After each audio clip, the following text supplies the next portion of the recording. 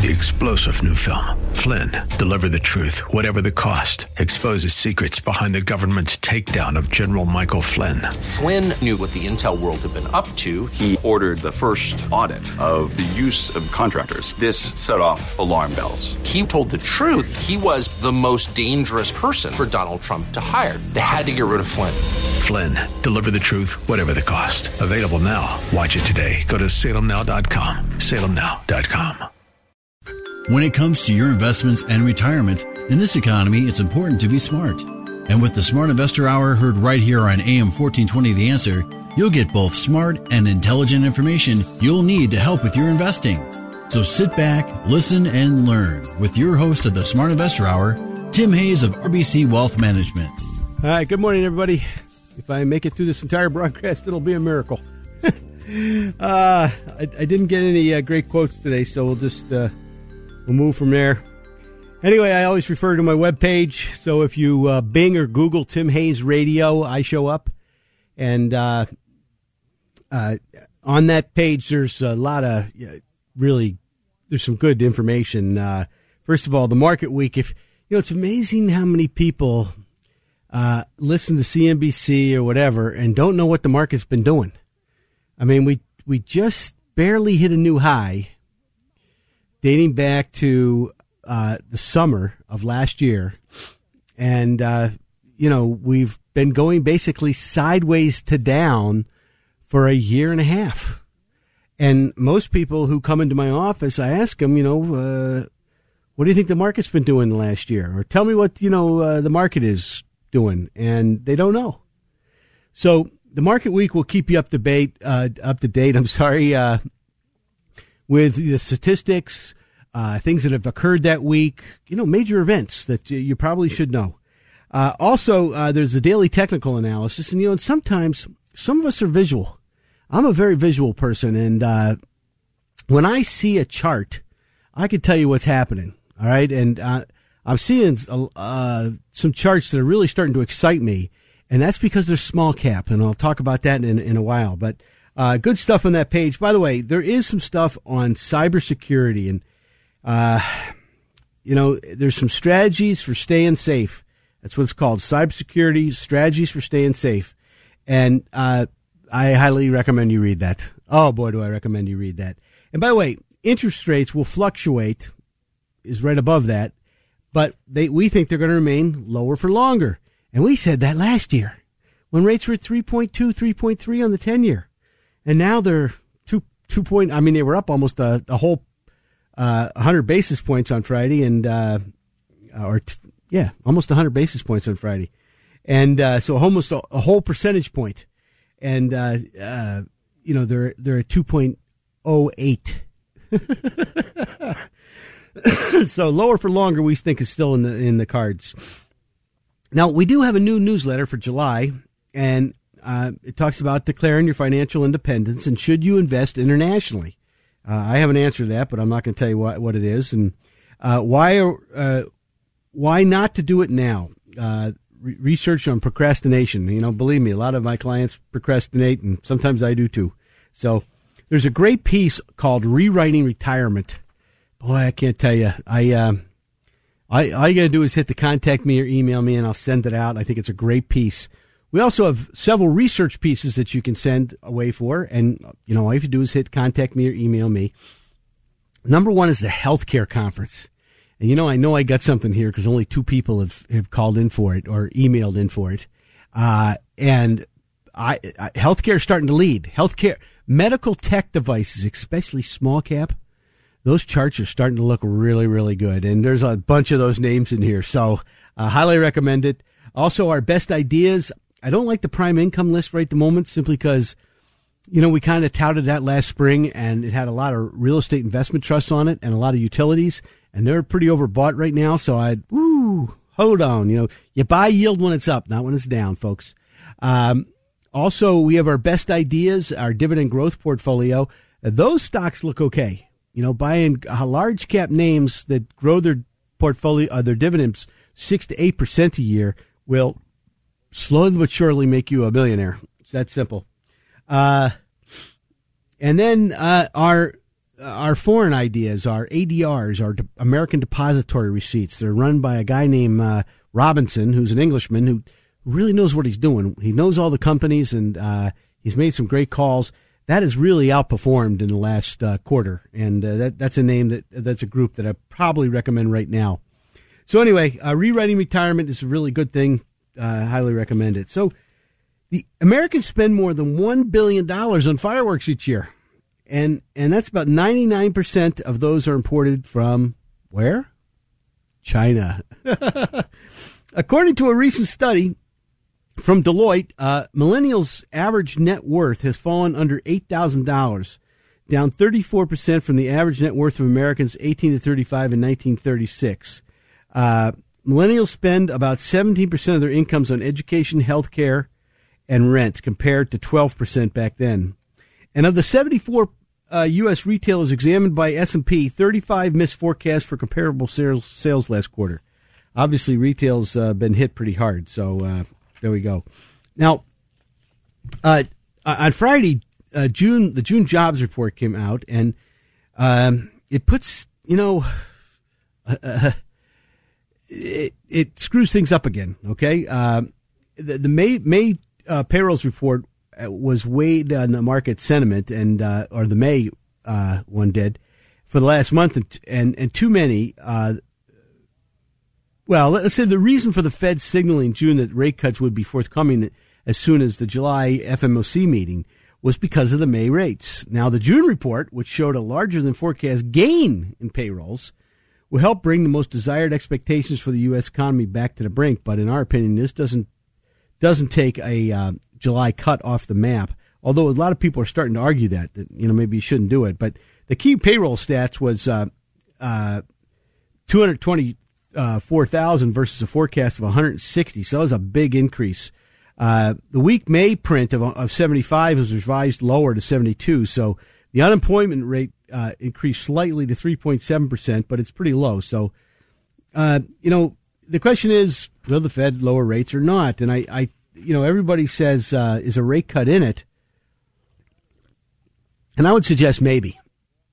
The way the bond market acted after May's payroll, we went down below 2%. We went to 1.97%. And that kind of acted like something was going to happen there. Now, with that movement, by the way, lower interest rates also supported the market. And then the Fed came out and said, hey, maybe we will raise rates or lower rates.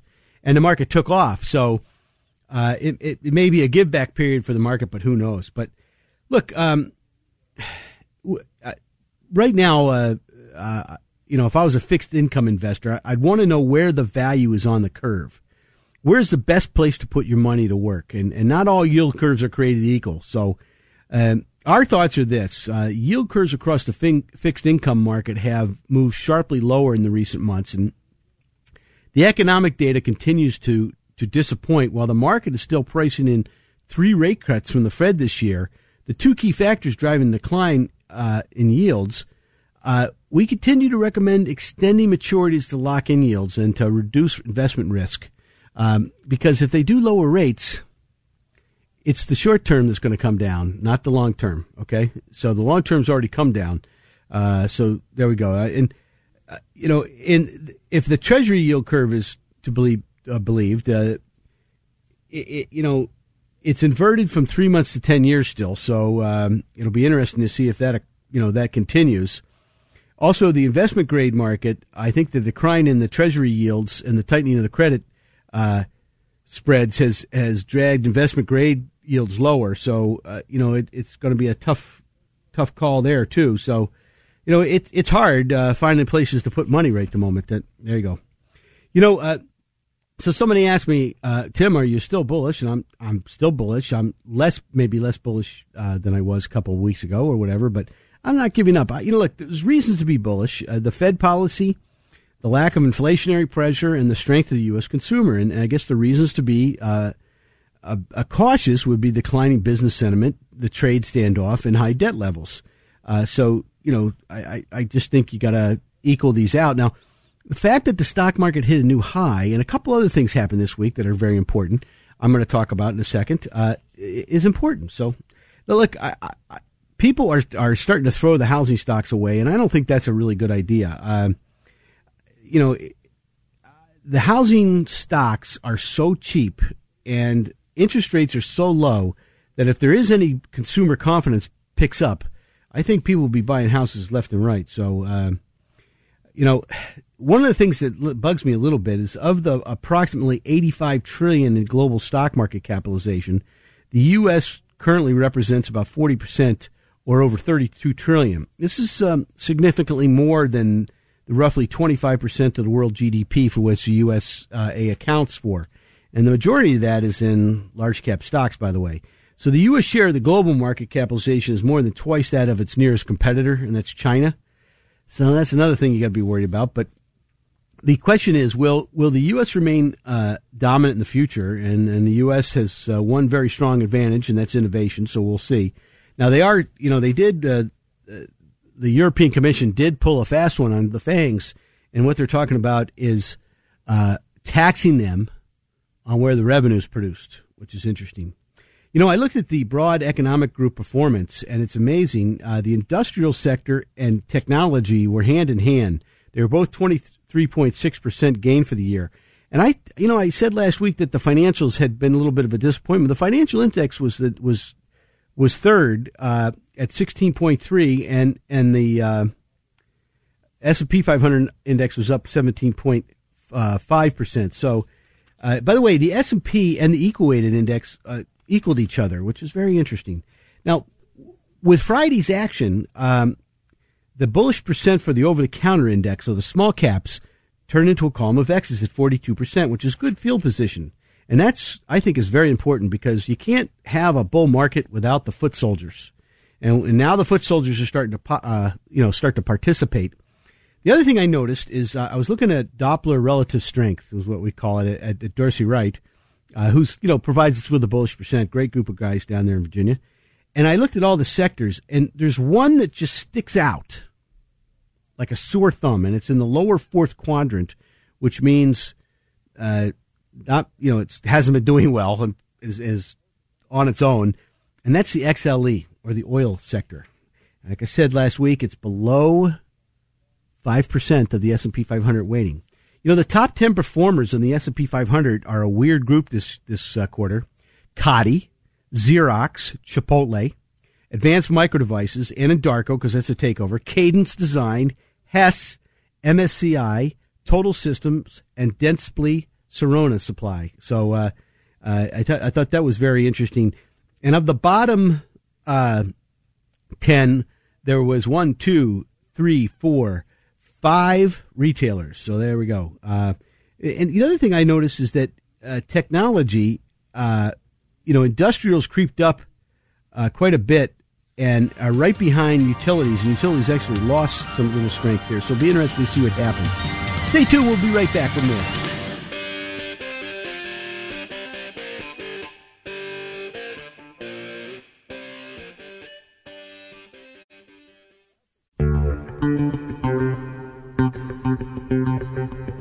Okay, we're back. If you just tuned in, it's the Smart Investor Show. And once again, if you missed part of the show or you missed the show last week and you'd like to hear the whole thing, go to WHK 1420 AM, go to local podcasts, go down to Tim Hayes. And by the way, it goes directly to my webpage. So if you want the healthcare conference information, or you want the best ideas or the dividend growth portfolio, or you want to sign up for a newsletter, that's how to do it. Okay. But anyway, you go to local podcasts, you go to any date you want. And, if you want to check back and say, did Tim said this, did he really say it? Go back and check. Be my guest. I think you'll find it's true. Anyway, I was just talking that the industrial sector picked up. And within the industrial sector, there is a subsector that is really starting to, had been down and out and is really starting to pick up. And that is the defense group. We just had Raytheon and United Technology talk about mergers, but I'm starting to see more and more names here starting to pick up. So might be an area I might want to take a look at. I have my list of names. One very small cap idea, but I own a lot of it already, so I'm not going to tell everybody about it. Now, the financial banks have been kind of stuck in a rut. The financials, especially fintech, has been doing great. So it'll be interesting to see. I looked at utilities, and utilities, it looks like financials are starting to turn up and utilities are starting to turn down. And as I said, utilities relative to performance has been turning down. So there might be a flip-flop here. So if interest rates turn up as they did Friday, you may see the banks start to do well because they do better if the spread's bigger, okay? So I wanted to give a little bit of economic information, and I thought I'd check with two key economists or market strategists who I really think highly of. And one is Tom Lee at Fundstrat, and he thinks that cyclicals still the most attractive group given the expected upturn in the supply management Institute for Supply Management information. So that should be, he said, stick with the granny shots, and I'll leave that up to your imagination. But he's more optimistic on earnings than most people. He back on May 3rd, he raised the target, the year-end target at 29.25 to 31.25. The S&P was like at 29.17 at that point. But with the equity markets now at 29.96, it looks like an appropriate action. So he says the earnings per share recession was discounted by the S&P 500 fall in 2018, and with the 19% fall in 60 days, by the way. So the two key factors at the start of the year argued for PE expansion, double-digit growth gains. And at the start of the year, they were looking for, I think, first of all, the stock started to rally, and then also they had a very negative high-yield year, which was two things that usually, once they're finished going down, start to turn up. And so he cyclicals led the first half of 19, which is interesting because they tied technology. So what could go wrong? Well, it's still a micro market. Things can go wrong everywhere. Now, Lori Calcavina, who's our head strategist, she said that on her new piece this week, I thought there was several things that she pointed out. So I'm just going to go over them fairly quickly. She said the G20 wasn't a game changer, which is pretty obvious. And, she said, she argued that the equity market is likely to continue zigzagging through the year end, and the risk in the stock market is in the short term is to the downside. Now, she also suggests if we are wrong about the next big move in the market being lower, then we think the risk in the market will simply be pushed into quarter four. So she's still fairly bearish. And what she's bearish on really is the FANG stocks. So, or most of them anyway. Now, a couple things. She said, first of all, that the U.S. equities are highly crowded in the futures market, and especially worrisome is the S&P 500. So it's the big names that she's worried about. She's also said that the position in the NASDAQ futures is also problematic. So, look, if you look at the asset managers' notational net positions for Dow futures, they're up there. They're up there. Now, what she also said, and this is where I'm very interested, is the small caps continue to carry a less crowding risk.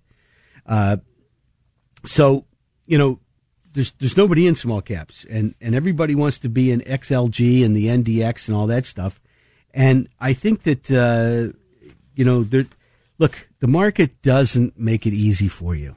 So if everybody's pushing that way, Chris from Marshfield said, if you really want to beat the market, you want to stay as far from the maddening crowd as you can. And nobody, and I'm saying nobody, is in small caps. That's the least amount of money. And look, if the Fed is really going to ease, or if they just quit taking money out every month, we could see a massive move because they're taking the extra dollar out. Okay. The extra dollar goes to the small cap stocks, right? Okay. So you position your portfolio, you take $1 million, you take $900,000 and you put it into high quality names. You put the other 100,000 into some names that you think can make a home run. All right. If you don't have that extra dollar or you're worried about it, then you don't do it. And that's what the Fed's, doing. So, look, the stocks that are most sensitive to the China war rebounded very sharply in the ahead of the G20. But the stocks most at risk from the China war are still highly in favor, and those stocks at most risk from the China war no longer are undervalued on a PE ratio. Okay, and what's interesting is their earnings per share revisions have slumped for the stock markets, for the stocks most at risk for the China trade war. So here they are. The earnings are coming down. Everybody's right back into them. That doesn't make sense. And they're not cheap anymore.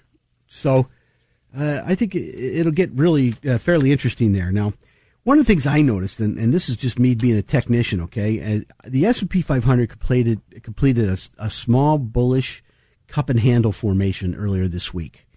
Now, that with the bullish percent turning up, as we said last week, is a very positive thing. So it's kind of an extension of a pattern, which measures to about 3,300 on the S&P 500. So it'll be interesting to see if that continues. Okay. Now, what I did notice this last week is the defensive sectors fell behind while technology, cyclicals, and industrials started to take the lead again. So people are counting on this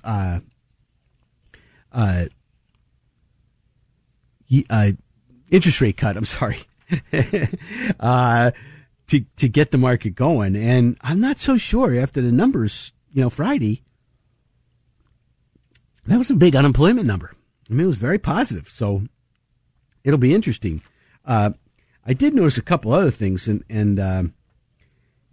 look, and I'm looking at, what we call, I want to jump out on breakout zones. Okay. And, breakouts are bullish and often look great. But they do not always offer the best risk-reward ratio. So what you have to be looking at is where, what type of breakout it is, et cetera, et cetera. So, look, if I look at the XBI, which is the biotech chart, it looks like it's going to be a nice breakout. And, the SOX looks the same way, but there's some interesting stuff going on there too. So I think you have to, be careful where you're getting involved in your breakouts and make sure that, you don't do anything dumb.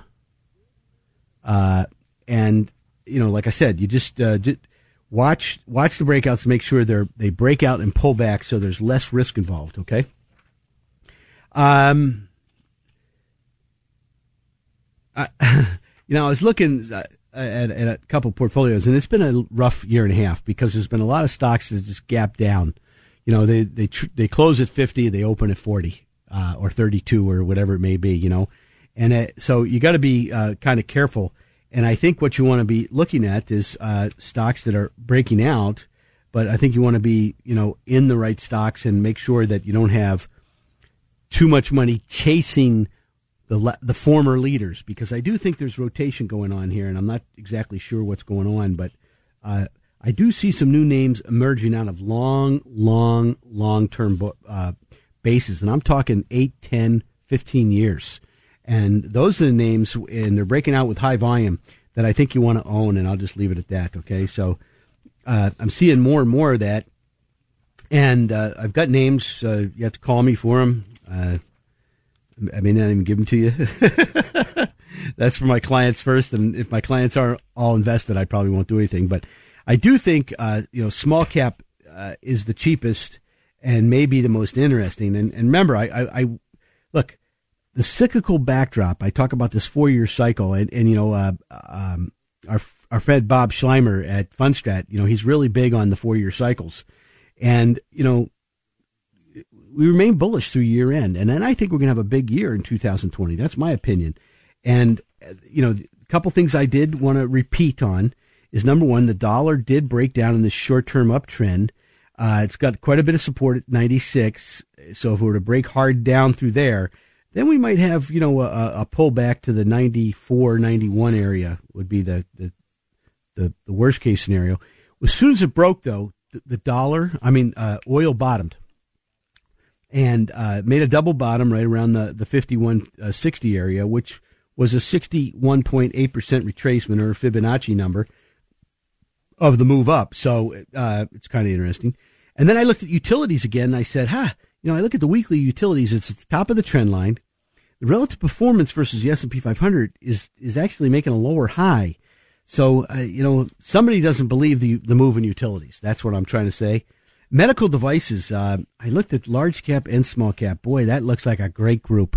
They really haven't done anything for several years, and now they're starting to pick up. Software is below its uptrend line, and the weekly momentum's turned down. So it'll be interesting. Its relative performance versus the rest of the technology sector has started to turn down a little bit. So it'll be interesting to see if they continue to lead, because that's been a big leadership. And semiconductors look like they were the first to sell off, so they might be bottoming at this point. The industrial sector looks great on both a weekly and a monthly chart. And then gold, I said last week you want to wait for it to pull back. I said we thought we were going to break it out. We talked about it 2 weeks ago. We actually sent a chart out to, if you're on my list, if you want to get on my list, go ahead and hit contact me on the webpage. Now it's going to settle for a while. When it settles, jump back in then. This is the Smart Investor Show. Stay tuned.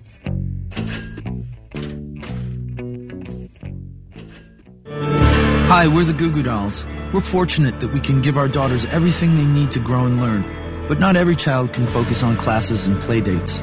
Nearly 13 million kids in the U.S. face hunger. That's 1 in 6. School lunch might be their only meal each day, and it's heartbreaking to imagine any child going to bed hungry. We're dreaming of a perfect day when kids can smile, play, and just be kids without worrying about where their next meal will come from. Feeding America is working to make that perfect day a reality. Each year, the Feeding America network of food banks rescues billions of pounds of good food that would have gone to waste. That food is given to families and children in need. Being a kid should be about doing things that make an ordinary day extraordinary. Learning to play an instrument, building a sandcastle, hosting tea parties. Hunger should never be an obstacle to growing up. You can help end childhood hunger in your community by visiting feedingamerica.org. Brought to you by Feeding America and the Ad Council.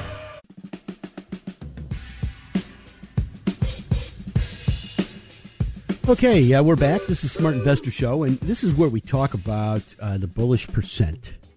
And it's just simply a technical indicator that was designed by some proteges of Charles Dow to make you bullish when everybody else is bearish. And when everybody else is bearish or bullish, you want to be bearish. I'm sorry.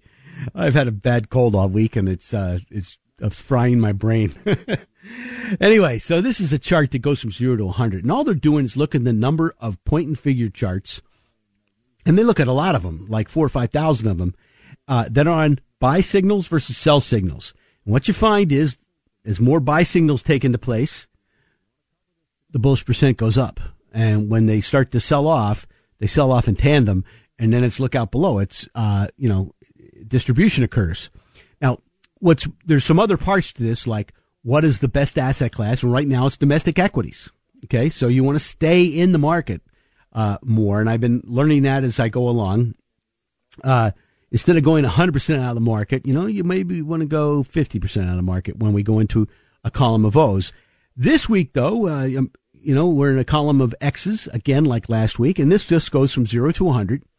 Over 70 is the red zone. That's when everything gets hot and, everybody's talking about the market. And, at the cookout, everybody's asking me, hey, what stock do you like and all that good stuff. And then we get below 30 is when I'm not invited to the cookout. All right. And, nobody wants to talk about stocks. That's when everybody's crying in their beer.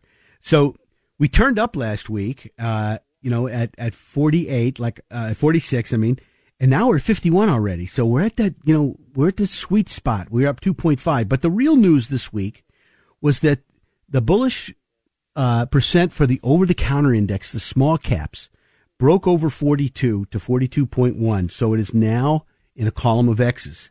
The world index is still, in a column of O's and won't turn up until it hits 44. It's at 41 right now. So, the bullish percent for all, which is important, reversed up this week. The New York Stock Exchange bullish percent reversed up last week, and now the over-the-counter index turned back up. Now, the all index and the over-the-counter means that it's spreading out. Okay? The leadership spreading out. That's important. Especially, look, if Europe comes through with this taxing Google and Facebook on the revenue that occurs in their particular country, these guys' balance sheets aren't going to look as good as they do now. I'll just tell you that. So anyway, it's good that it's spreading out, all right, so you can spread out a little bit too.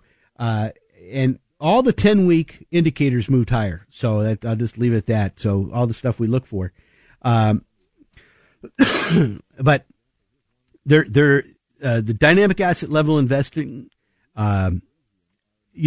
shows that domestic equities are number one.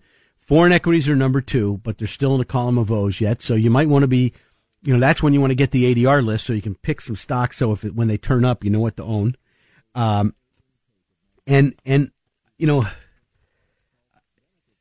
I was looking at all sorts of, different charts and everything like that. There's all sorts of charts out there that we can look through and see what's leading who and who's leading what. But the areas that are the cheapest are foreign stocks and over-the-counter stocks. And foreign stocks are not yet favored. So over-the-counter stocks is where you want to probably be looked. That's where the stocks are the cheapest. And I think there's too many people that own the large stocks. So if there is a shift in leadership, that's where you don't want to be. Okay. Now, maybe there for a while, and they may hold up for a while, and they may not go down.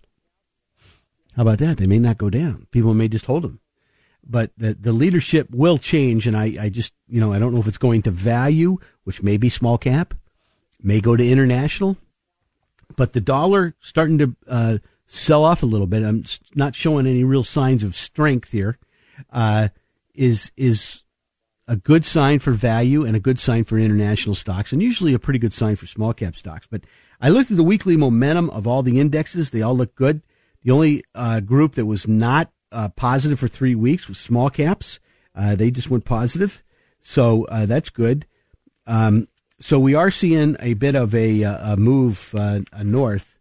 And, I was looking at which ETFs were the best for the quarter, and most of them were momentum. The PDP, MTUM, the IWM, that's the Russell Midcap Growth. It's mostly those software stocks that I talked about last November, and the First Trust Large Cap Growth Opportunities Alpha Deck. So those are the ones that have been doing the best, and unfortunately they've been doing the best for a long, long time, so it's been interesting. But momentum-based strategies made up the top two funds of domestic equity broad lists, so that's kind of interesting.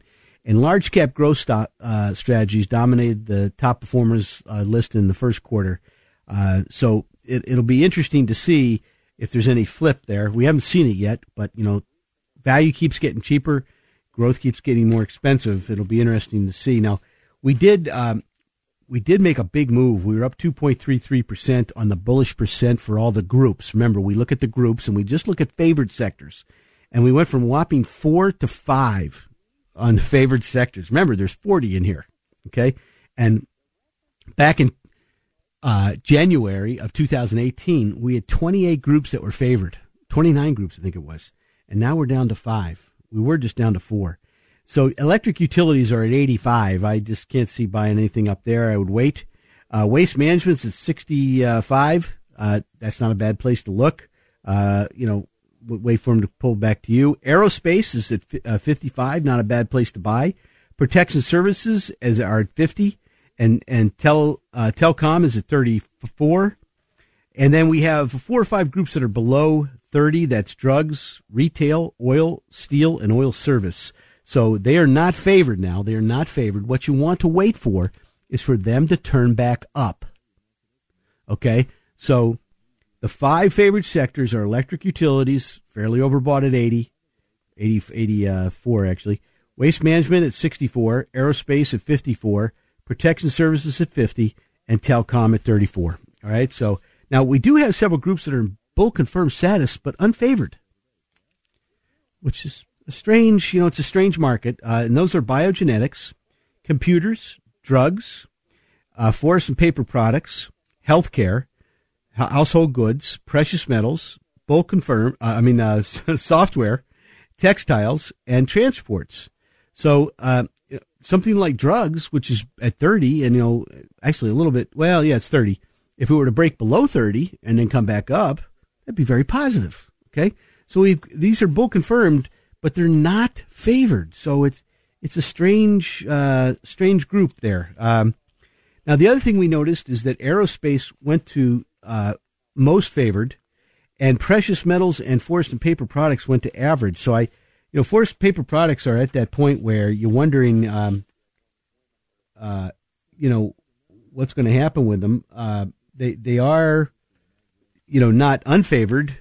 They are average. So we'll see, just how well this call on gold goes, and we'll take it from there. We did notice that, some weird things have been leading the way internationally, like the Greek ETFs and the Russian ETFs and Brazilian ETFs, Thailand. I noticed, a currency hedge Germany portfolio was up there. Switzerland, international dividend appreciation ETF. So it was a very strange, group. And then some of the names that were down the most were like Japan, hedged equity, and some of the ETFs for China and in the machinery area. And, so it was very interesting that, you had some strange bedfellows in the foreign markets. Now, on the commodity area, we did notice that crude oil turned positive this week after being negative for 18 weeks. And gold continues to be strong, plus the 7 weeks of positive momentum, and same with copper at 2 weeks. So it turned too. And corn finally gave it up after 9 straight weeks of being positive. So, it's very interesting this year. Coffee, palladium, cocoa, and gold, and wheat and corn were the top 5 gainers in the ETF area for our friends in the commodity area. So, what's also interesting right now is at 100% overbought are all bonds and gold. They usually don't mix. Something's going to give there. I guarantee you that. And if we look at relative strength buys, this week, MS Communications, there was news on that this week, and I can't remember what it was. Esco Technology, Assure Software, CarMax, Progenics Pharmaceutical, Avid Biosciences, Watson Industrials, Farmland Partners, GMS, and Arconic, which is, the spinoff, now the parent company of Alcoa back then. They and Alcoa split. Now, look, relative strength's important. Whenever what we're trying to do here, what we're trying to do is teach you that the technicals and the fundamentals can be married for better performance. And, what we have here is these are technical updates. So when relative strength goes positive, it's something you want to pay very close attention to, simply because sometimes it can last for years. I mean, Danaher has been on a relative strength buy signal now for like 19 years. Okay. It's been a home run too during that period of time. On the sell side, now this is where you want to check your fundamentals, is Heidrick and Struggles, which is industrial goods, Bloomin' Brands, Tenet Healthcare, Bramer Hotels and Resorts, and Rocket Pharmaceuticals. Okay. So, those are names you want to start, checking your homework a little bit, make sure that you're, not doing anything crazy or anything like that. I did notice that the dollar, this last week is very close to breaking a double bottom. And on a short-term basis now, this is not the long-term chart. This is a shorter-term chart. So it'll be interesting to see if that occurs. Now, if that's the case and you're in fixed income, look, this year, zero coupons have won the game, okay? And the extended duration treasuries have won. So it's been long-term bonds that have won, and they've been domestic. But if the dollar starts to creep down and you're in the fixed income area, then you want to look more at the international side, okay? So the dollar would have to break 95, I think, or 95.5 for me to get real aggressive on that area, but it's something to consider. Hey, we're going to be right back with some insiders. This is Smart Investor Show. Stay tuned.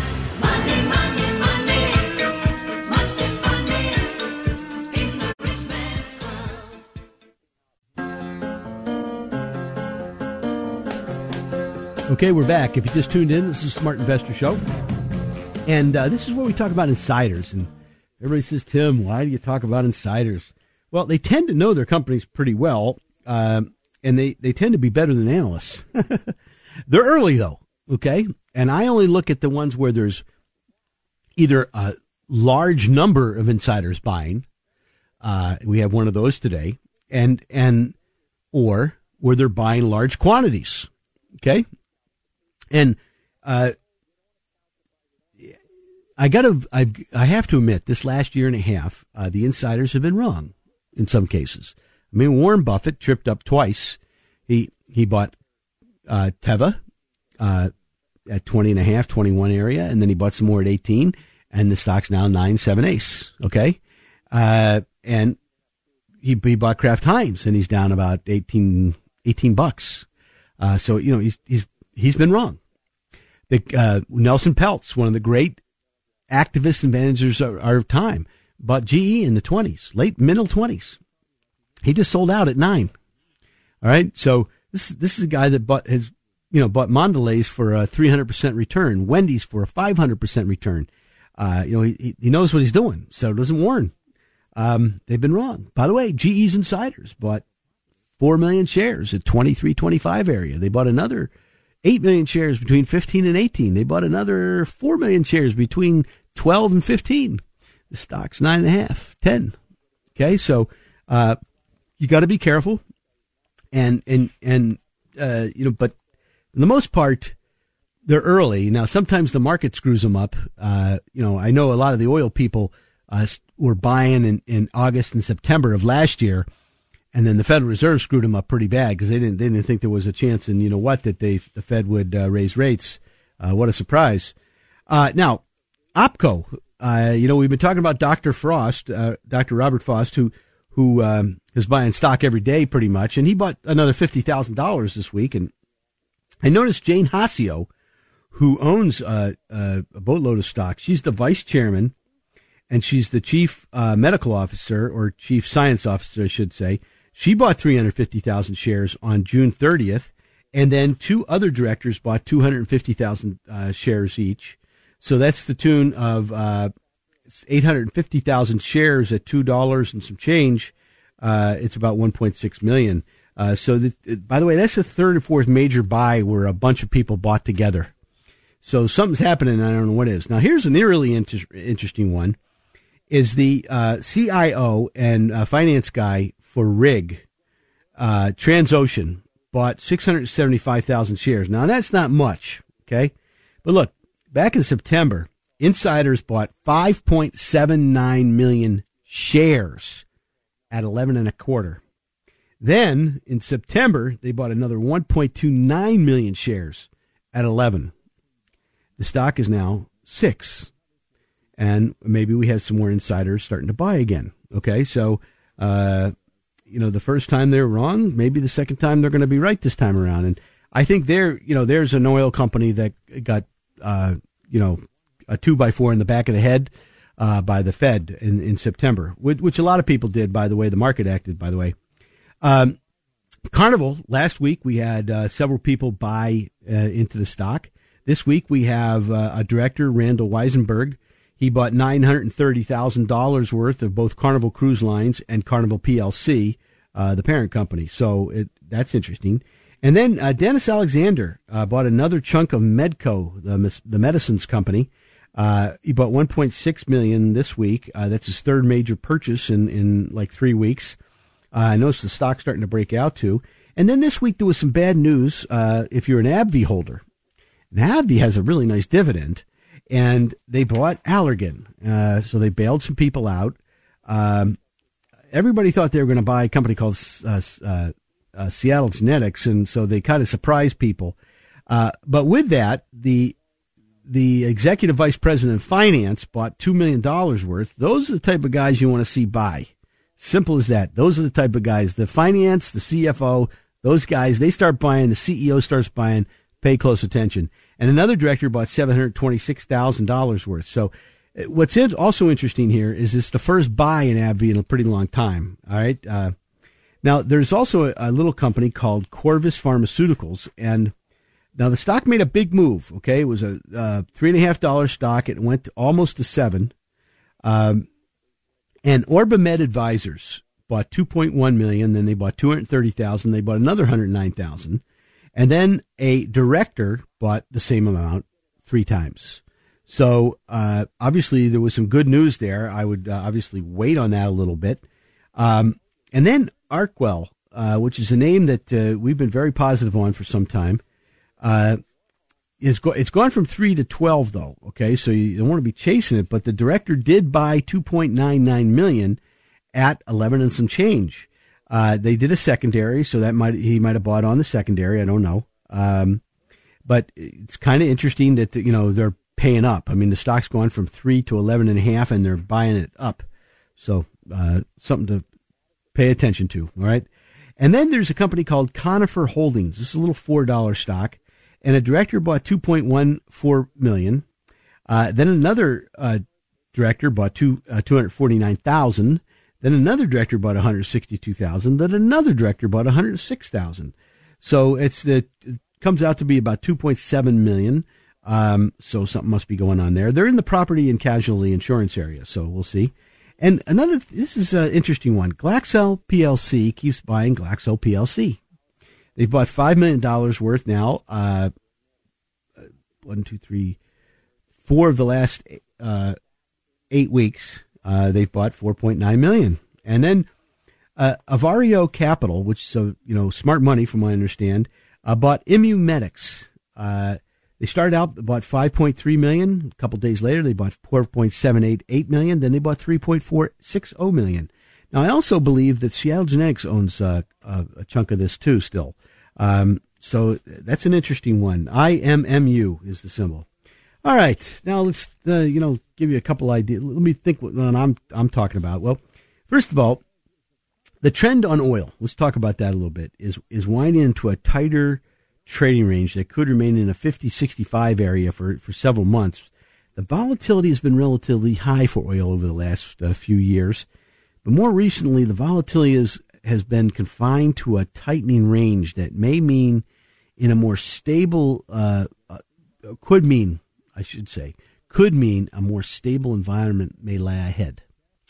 And I think the short-term range is between 50 and 65, while the longer-term range is between 42 and 65. But the short-term range could tighten even more through the rest of the year, as the chart pattern suggests a flatter period may be developing. And, a flatter period would be positive because, if our analysts are to believed, and they're pretty smart people, I think, they're talking about oil companies moving towards a cash flow model. That's very, very important. So no longer is it how much oil do we have in the ground or anything, or, whatever. It's cash flow. We want cash flow. If that's the case, oil companies, they'll rearrange their valuations up, in my opinion. Now, look, the market movement continues to be volatile and it's confusing on a daily basis. And there's a large amount of concerning news on all fronts, and it's dominating the rhetoric out there and, making it hard to see the big picture. In the big picture, in my opinion, is we're in a bull market. Okay, it's that simple. We started one, and look, I'm the guy that on in March of 2009, I said we're hitting a generational low. I said it on this show. I said it in where I'm sitting right now on a Saturday morning, and nobody believed me. My clients wouldn't even answer the phone. All right? So the point is, we're still in this uptrend. The problem is we make a big move and then we go sideways for about 2-3 years, and those sideways patterns have lookout belows in them. Okay? There's a 5% dip here, there's a 10% dip here, there's an 18-19% dip like there was last fall. And everybody says, we got the longest expansion ever. Hey, we've had 5 of those since 2009. Okay? We had one in 2010, 2011. We had one in 2015. I think we had two 15%ers. So a 19.8% says, hey, we're pretty close. And I think that the point is, though, we're still in this bull market, and the key is that we have two tops here. We've pulled back a little bit from the top. It'll be interesting to see if it continues. Not sure of it, but we do need to have the transports pick up, as I said last week. The transports are lagging. They're about 10% behind the industrials. The small caps are 12% behind the industrials. You don't want the healthcare conference notes. You're nuts if you don't get them, as far as I'm concerned. All you got to do is Bing or Google Tim Hayes Radio, hit the contact me, email me at my webpage, or go to WHK 1420, local podcast, down to Tim Hayes. Go right to my webpage there. Get our best ideas, our dividend growth portfolio. It's all there for you. In the meantime, have a great weekend. Happy 4th of July. God bless America. And buy low and sell high. Thanks for listening to the Smart Investor Hour. To reach Tim during the week, call him toll free, 888-223-7742. That's 888-223-7742. Or visit his website, rbcwmfa.com/Tim Hayes. That's all one word in the address bar, rbcwfma.com/Tim Hayes. Please join us again next Saturday for the Smart Investor Hour to hear more smart investing from Tim Hayes of RBC Wealth Management. 3-star General Michael J. Flynn, head of the Pentagon Intelligence Agency, knew all the government's dirty secrets. He was one of the most respected generals in the military. Flynn knew what the intel world had been up to. He understood its funding. He ordered the first audit of the use of contractors. This set off alarm bells. The explosive new documentary, Flynn, Deliver the Truth, Whatever the Cost, uncovers the facts behind this scandal. Flynn told the truth. He was the most dangerous person for Donald Trump to hire. I find out the worst enemy that I'm going to face in my life is right here in America. They took my assessment and they wanted me to change it. And I was like, I'm not changing it. They had to get rid of Flynn. With in-depth interviews, archival footage, and never-before-seen personal records of the man behind the headlines. I just felt like I was drowning. Flynn, Deliver the Truth, Whatever the Cost. Available now. Watch it today. Go to salemnow.com. salemnow.com.